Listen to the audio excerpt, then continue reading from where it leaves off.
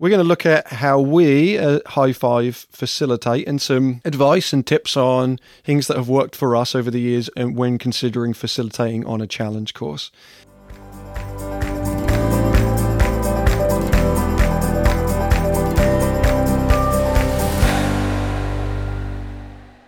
So I think that the start point for this, we'll look at this topic in two different ways. We'll look at it from the perspective of a typical one-day program where a group is being brought to you and you have that day to run a course. And then we'll look at it from a more multi-day programming mindset that it might be applicable to you if you are in a school setting and you have a curriculum built in, where you're going to be using that multiple times throughout the year.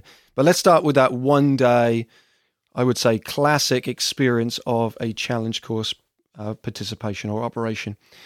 How do we facilitate a challenge course? I think one place that we could start is acknowledging that it's challenging I have found as an instructor of others in a train-the-trainer environment, but also as a facilitator with participants to navigate the different realms of responsibility. And one model that may be helpful, this is in Meg Folger and Sam Killerman's book, Unlocking the Magic of Facilitation, but just a reminder that if you think about three different titles, one being lecturer, where we are just giving information to participants and they're not interacting with each other with that information. Another, the next step is teacher. So I'm giving information to my participants and they are interacting somewhat with that information. And then sort of the other end of the spectrum from lecturer is facilitator. And in that book, I just referenced, there's just a really simple graphic that helps with this. The facilitator is getting things started, but participants are interacting with each other. And I think that in my experience on the challenge course, as often an instructor or a lead trainer, it is demanded of me to be in those three different realms, right? So I need to give information about here's how a helmet works. That's me in lecture mode. I need to give information about how the belaying is going to work. That's teacher mode. And then the facilitation can then be in my framing and my debrief. And yet I think we kind of lump challenge course facilitation under one topic. It's when we're with a group on the challenge course. But I think it's helpful to sort of deconstruct that a little bit and say, like, what is the group demanding of us? That's my opening comment. Take it from there, team. Yeah, I think what your group is demanding of you probably starts way before the actual individuals show up to your site. And it's when you're having that discussion with their team leader, their teacher, their chaperone, whatever it is, and you're doing your initial assessment around their goals and what they expect out of this experience. Why are they coming? And so I think that initial assessment is so crucial to what people might think of as the facilitated experience. Boy, when I think of, Lisa, you meant what does the group need? I think of the kids that come to High Five from Keene and they've been on the bus for a half hour. And when they get off the bus, what do they need to do? They need to go run around.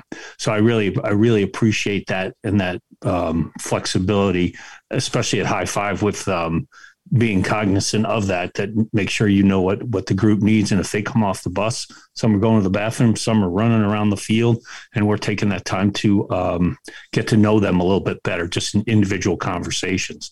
So I like that flexibility that we have at High Five with that.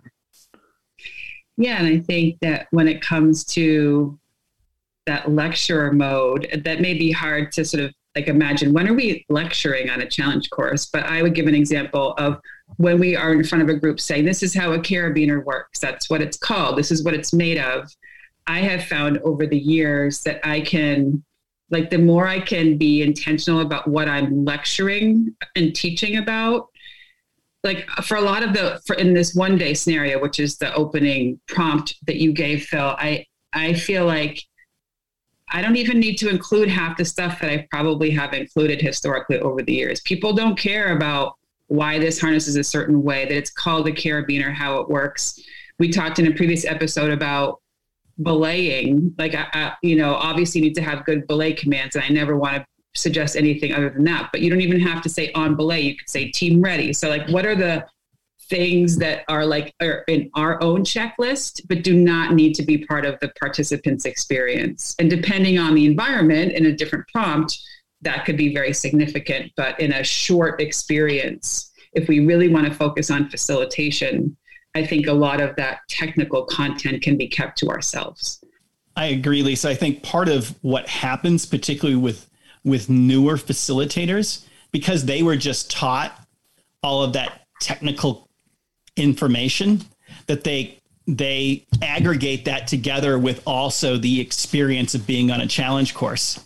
And so they haven't separated what the person who was training them was doing relative to their own facilitated experience. And how do you separate out the stuff you need to know as a trainer versus what you need to know as a facilitator?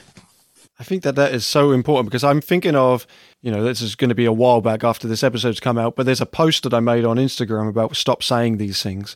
And it created a little bit of a conversation in the comments around the use of certain words that indicate safety. I think that what this aligns with is, I think that when we're taught, when in a training as a facilitator, we're told a lot of these other stuff. We're told some of the mechanics around it. And then we go to a facilitation and we think that we've just heard that stuff, so it's important to then share it with our participants. But that stuff's just important for us. We keep that in. We know that stuff. We are doing the internal dialogue on what is safe and not safe. And by then presenting that to our participants, we can create an environment where they're then nervous because I've constantly rabbited on about all the things that keep us safe. Well, why do I need to do that if the program I'm actually going to facilitate is a truly, really safe one that I've created? I don't need to mention that stuff. And I think that's in relationship to mentioning some of the names of it. And I've done that myself, because I have all this knowledge in my head and I want to be able to share some of it because I think some of it's cool. And I realized it's not helpful. I don't need to be talking about why I'm belaying a certain way or why I'm tying this knot instead of another knot, unless a participant says, is this safe? Then I can be sure. And then I can give that, but I don't need to do that up front. And I think that's a good reframe on facilitating a program, is what actually information is relevant to you, and then what information is relevant to them. And if you gave some of that information, would that change their interaction with the course because of some perception they end up making based on that information? And then when you strip away all that stuff, then this is something that I will tell emerging professionals in a workshop, is that does a set of challenge course facilitation skills need to be an entirely different and novel set of skills from what you already do with groups? If you're a good PE teacher, there's just so much crossover. And I think because a lot of folks are learning a whole new set of skills to be a challenge course facilitator, there can be this perception, well, then I have to learn a whole new set of facilitation skills. And I think it's really important to sort of start with what's already working with my group work.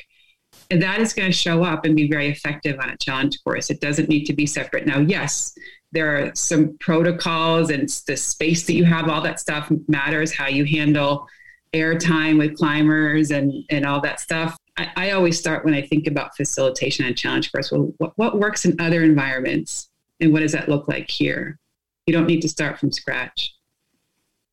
Yeah, I mean, a classic examples of that, because we work with lots of either PE departments or coaches, is the classic coach, right? A coach takes a team and presents challenges, i.e. competition or whatever it is, and introduces new skills to them, and then harmoniously puts them together as a functioning unit, right? So if you're a good baseball coach and then you learn the skills of running a challenge course, you could probably be a pretty good facilitator of a challenge course experience, also using your coaching skills from your practice of being a baseball coach. I think the big difference, and having been a coach for many years, the difference between that athletic team environment and also in the PE teacher realm as well, because I certainly did that for many years, is the difference between being a coach and telling people what to do. And then when we're on a challenge course, that's kind of a flipment that you want to create those possibilities, but not tell them what to do. And that's really hard for a lot of people. And also slowing things down. When we're on the challenge course, when I came to I-5, that was a challenge for me as well, is to slow my delivery down, slow everything I do down. Because when I was a coach and a PE teacher, it had to happen like this. You only got 2 hours, let's go. So I think it is a different way to facilitate on a course than the typical teaching method, lecture method that Lisa mentioned. I'm also thinking about our selection and sequence and progression of activities. It's hard to even think about, like, when so we're talking about a 1-day experience. Well, ultimately that's all tied to the goals, right? If their goal is to be more connected as a group, does that have to include high elements and low elements even? Could it be just field-based adventure activities? So my scope and sequence of that progression, that selection of the activities or elements I might choose is so directly related to that initial needs assessment and what are they here for? What are their intended outcomes? That to say a 1-day experience has some connection activities, some field games, some problem solving, some low elements, and then a capstone of high elements is actually not necessarily true. That's where it can become more nuanced and flip things on their heads, right? We sometimes start with highs and end with field games. So I would say probably every single one of us at some point has done a 1-day program where it's been games, lows, highs, end with a specialty. So I almost know that people listening to this are doing that.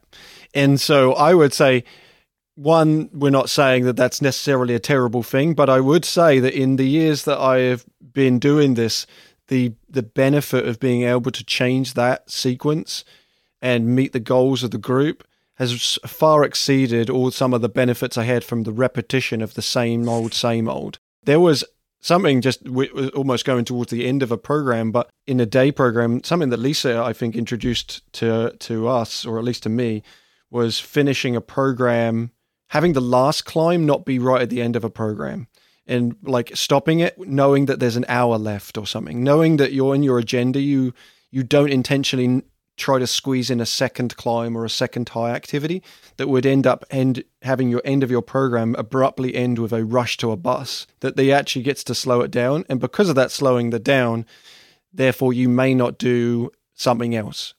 For a long time, we might have ended a 1-day program with a swing or a zip, because it's like it feels like it's a culminating experience. But all it did for as a facilitator very often was like this panic and rush. And I know that there's a relationship between running out of time and rushing through participants that leads to risky scenarios. So that's always been a really nice thing, that I used to feel like I had to do those things, and it might be agenda-based when I worked at other facilities where it was like a rotational system where every group has to come through a program, everyone has to do the same things, and you're given an agenda. And as a facilitator, you don't actually have much say on what the program looks like, and that might be the case as well. But I always try to advocate now that there's an opportunity to slow it down, realize you don't have to hit all the points. I recommend listening to Finding Pine Cones. It's an episode I talked about this in another way, about not actually getting people in harnesses at all and it still being a good program. I think this idea has been alluded to in all of our inputs. I'll just name it, that not all challenge course facilitation is the same. Not only at the different realms I talked about at the beginning, but I've gotten tripped up so many times when I'm with a group and we're on a low element and then we transition to a high, and I feel myself like I feel clunky because I'm going from a group experience that requires collaboration and communication and creativity to a very much an individual experience on a traditional climb. So I think it's also important to recognize that just because the challenge course is all in the same place, made of all the same materials, what the elements demand from us is often different because the tasks are also different. And I don't say that to make it sound overly complicated. It's more like, if it feels clunky for you, remember that it's different, and the type of a task is different. And so you might be focusing on a group process and then turn your attention to an individual process while you're in belayer mode, and then return to facilitating a group process.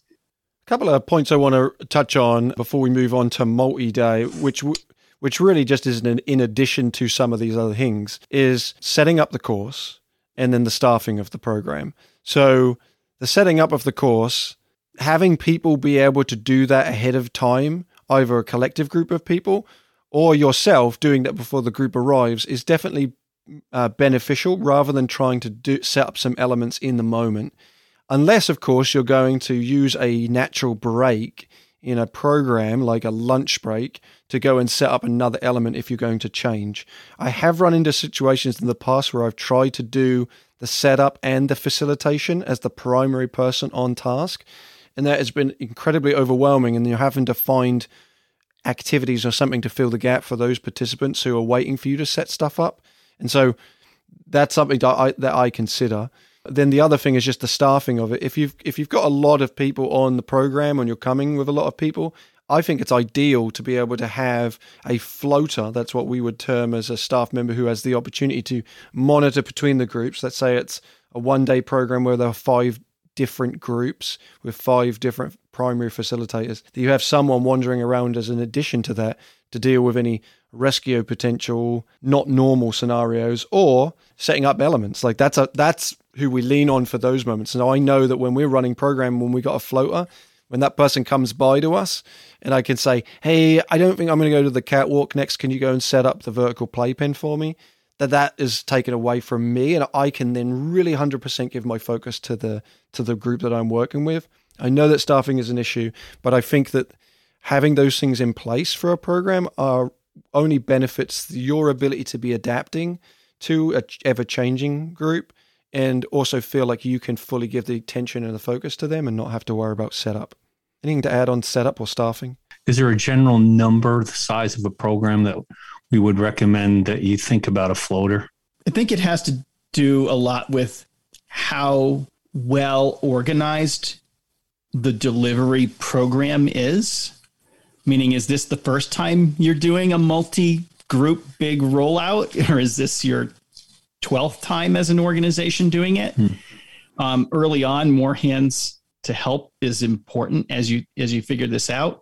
I think, for High Five, when we hit 5 facilitators with their individual groups out on the course, or 6, then we start looking for that additional floater in play. It's nice if you can have it with 4. And part of it is the size of your course and how spread out it is too. Like how busy does it feel? When it feels really busy because there's a lot of people in the same space, then having more hands to help feels like you can manage that easier, especially if you have abrupt transitions because the weather goes south on you really quickly, or some other incident takes place and there's a need for additional facilitators to help a particular group. I think a lot plays into that. And I think also just standard staffing ratios, meaning, are you just doing field activities? A classroom size, like our EOL team often is outside with, a typical classroom group. They might have 15 to 30 kids playing in a field at the same time. Well, you bring that group to the low course, and if they're middle schoolers and you get a group of 30, you probably want 3 facilitators managing 10 each. And, and again, you get into high elements, a typical ratio in high elements is 1 to 12, particularly with adult participants. If you get younger participants, you may want more than that. Depends on how well prepared you are and they are for the experience. Consult with your course manager on your staffing ratios. They should know those things.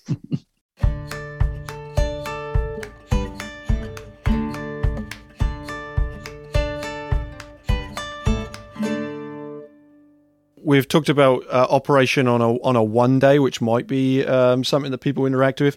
But if you have the benefit of multi-programmatic days, you've got maybe 8 in a school season where you're going to 8 different touch points or something like that. What's the difference? How do we operate that kind of program if we have multiple days?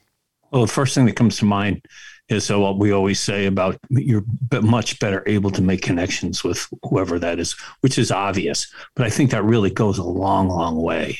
And we emphasize that at High Five about connections before content, but especially in a multi-day program or working with a school or whoever you're working with over multiple days, to start off really focusing on that. And the challenge course is a great thing, but the better you can make those initial connections, the smoother things are going to go.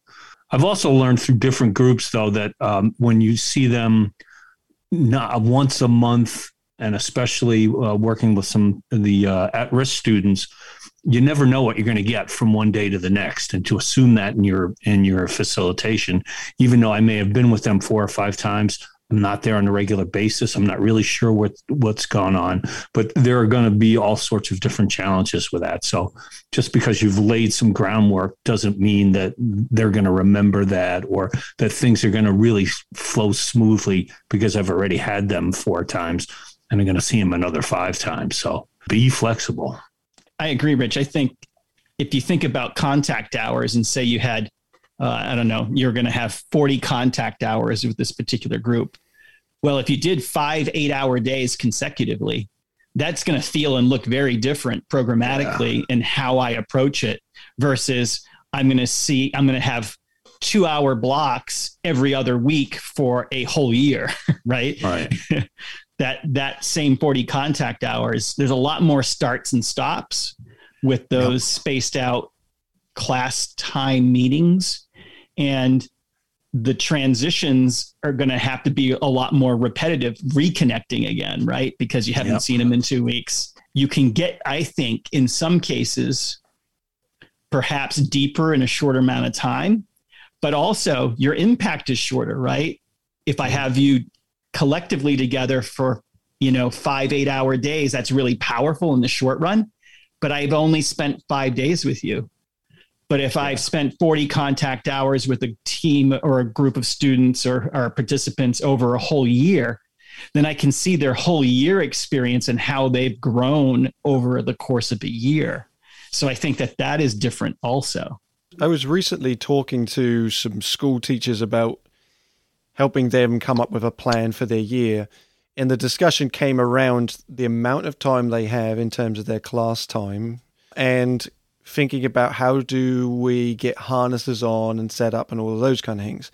And so one of the big differences that I see between a one-day program and having multiple touch points with a particular group is that ability to be able to actually teach them how to do this stuff themselves and to take the time with it. So harnesses is a perfect example.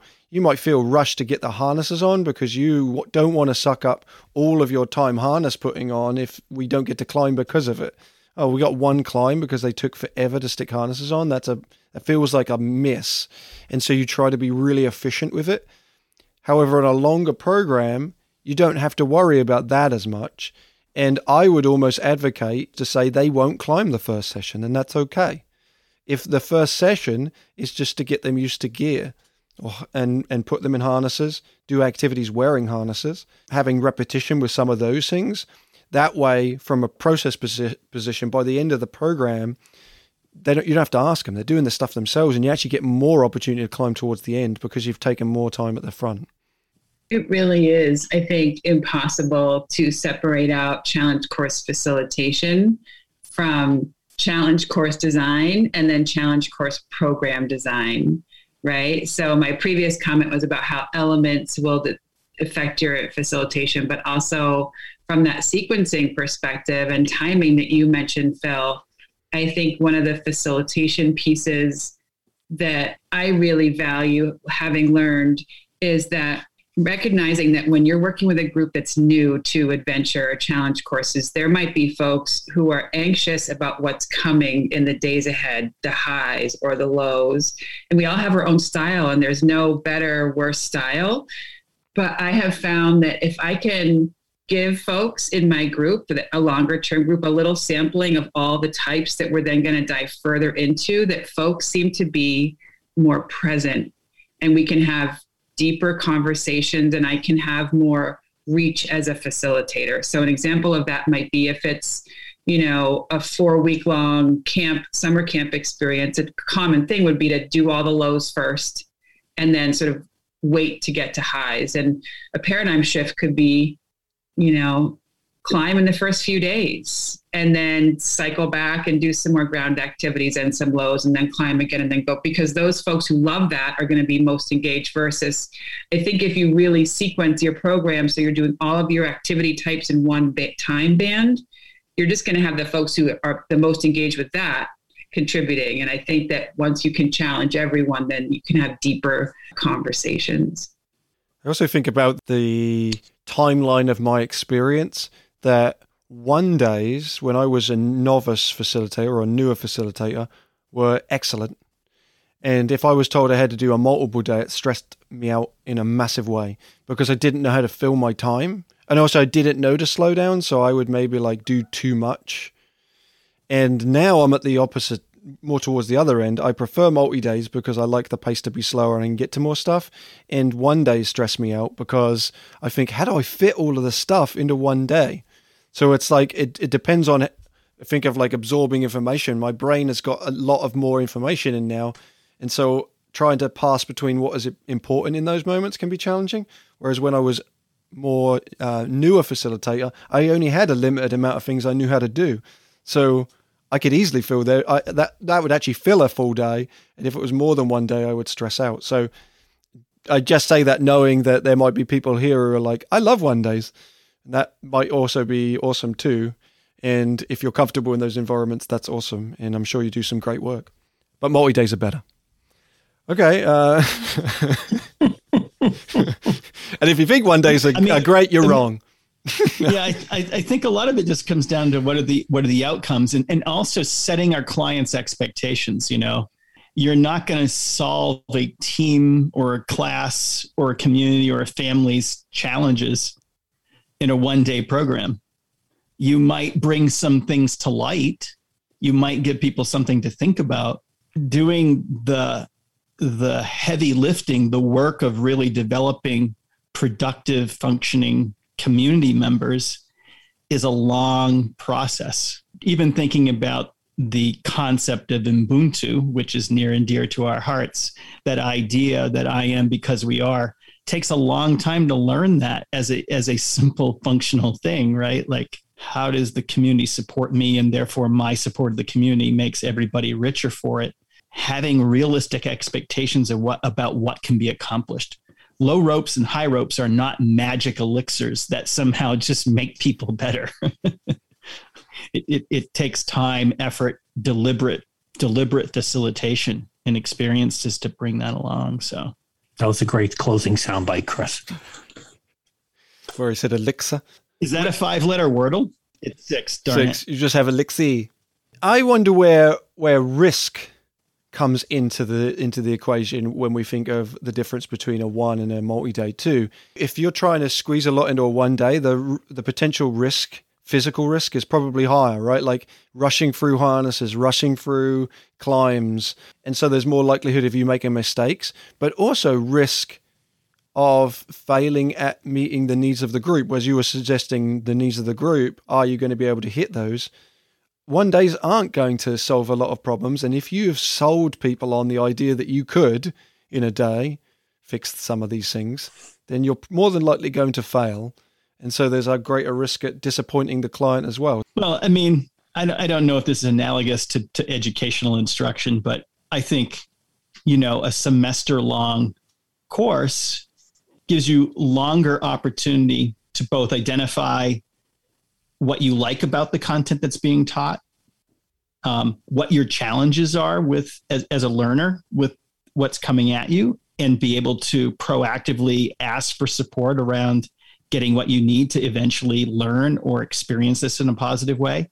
When it comes at you full bore, I think about like sometimes because I failed a semester-long course, had to take a summer quickie to the 3-week version to try to, that didn't help. 3 weeks is too short a time to identify, I cannot do calculus. I need more help. And by the time I reach out for it, I've already failed. I'm going to struggle to edit and keep the word summer quickie into this podcast episode. Chris, could you give me a different word other than quickie, and I'll just add that in? Oh my goodness! Do what you will, Phil. Yeah, I'll work around it.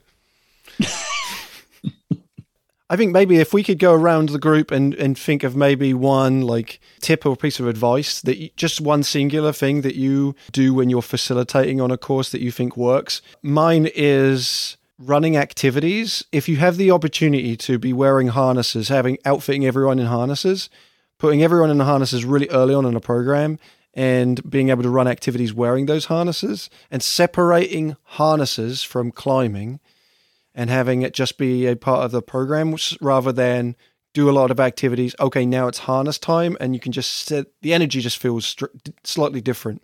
So that would be my one piece of advice.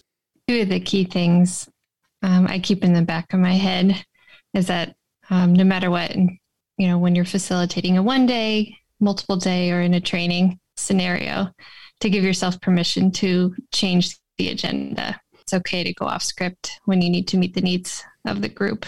And then also to do an activity every day that brings you joy, because that will also spread to your participants. Smiling and laughter always makes for a good day.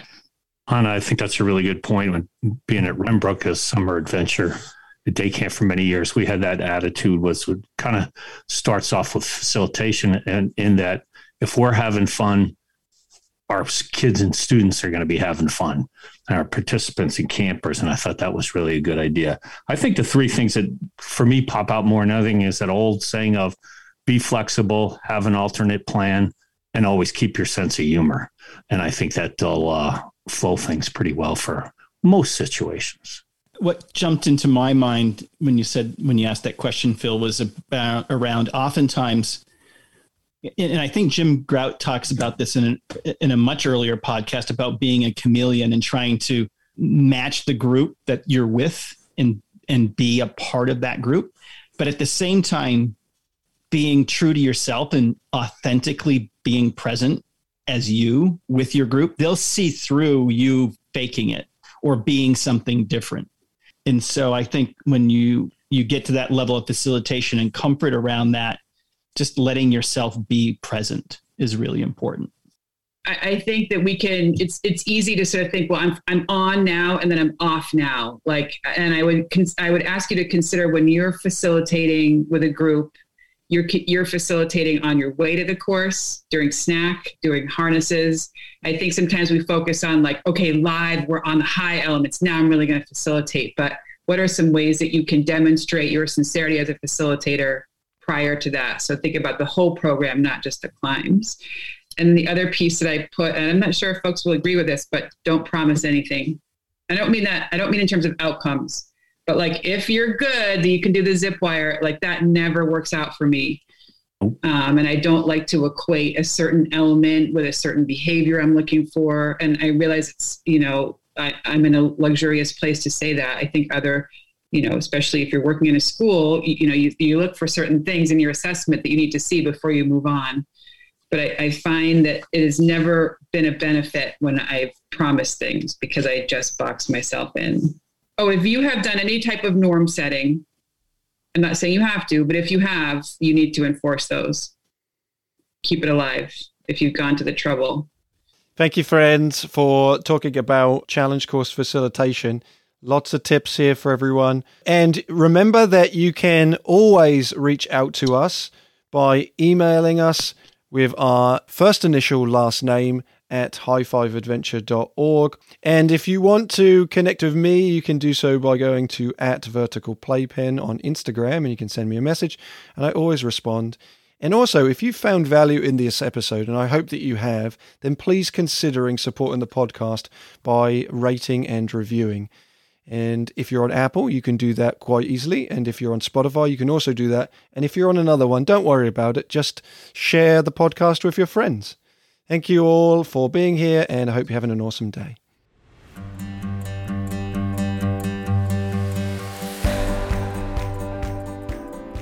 Thanks for listening to Vertical Playpen.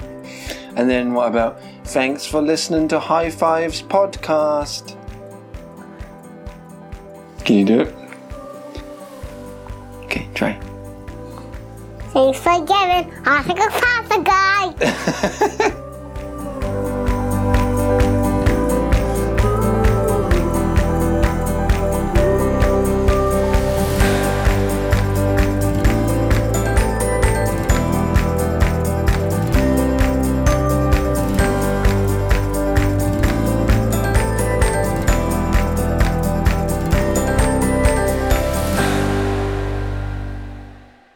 Lots of great points came out of there. Gems. I would say elixirs.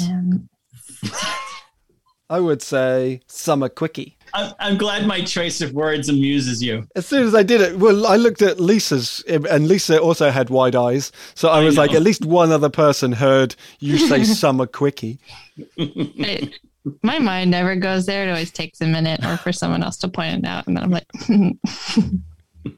First isn't on purpose. so oblivious. No, I just cannot. I'm just going to sneak this one in there.